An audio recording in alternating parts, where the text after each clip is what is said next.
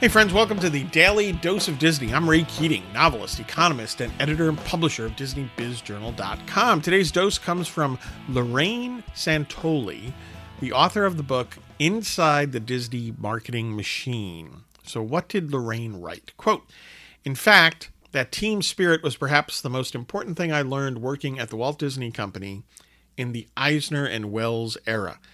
It was fundamental to organizational success and permeated the culture, whether in marketing or any other area of the company," close quote.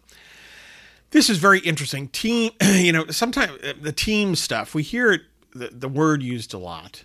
I kiddingly say, hey, people in my family and my two dogs in the office, I call them Team Keating.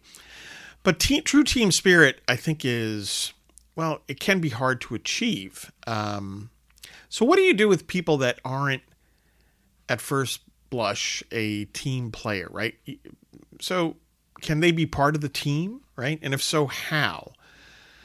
They can be, because you need perhaps to emphasize, we're not just a team for the sake of being a team. We're a team in pursuit of something, right? The point of the work, the work itself and what we're trying to achieve, right? The goal, the mission, so on.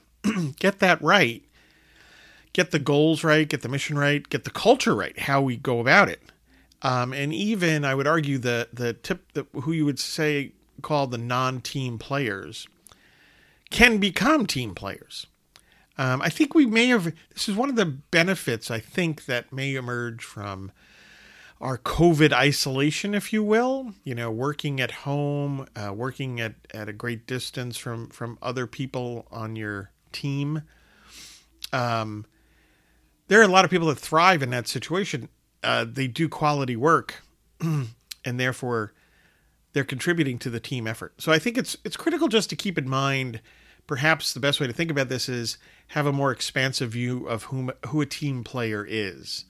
It doesn't necessarily have to fit our traditional thinking on the team player, rah-rah person. It can be, quite frankly, the quiet person who just does something very, very well. So I think a more expansive view of whom team players are can be beneficial. And I think that communicating that, making clear that why we're here together, what we're working toward, and if we can all do our parts working toward that, that's what it's about in terms of being a good team of players. Sometimes you lead by example, right? There are plenty of examples in sports where you have the team leader who speaks out a lot in the locker room and gets people, pointed in the right direction or calls them out when they need to be called out and so on. But there are a lot of team players and team leaders who are very quiet and they lead by example. So there are all sorts of ways, quite frankly, in the end, to capture team spirit and to have a productive team. Folks, please get your news and views on Disney at DisneyBizJournal.com and have a magically productive day.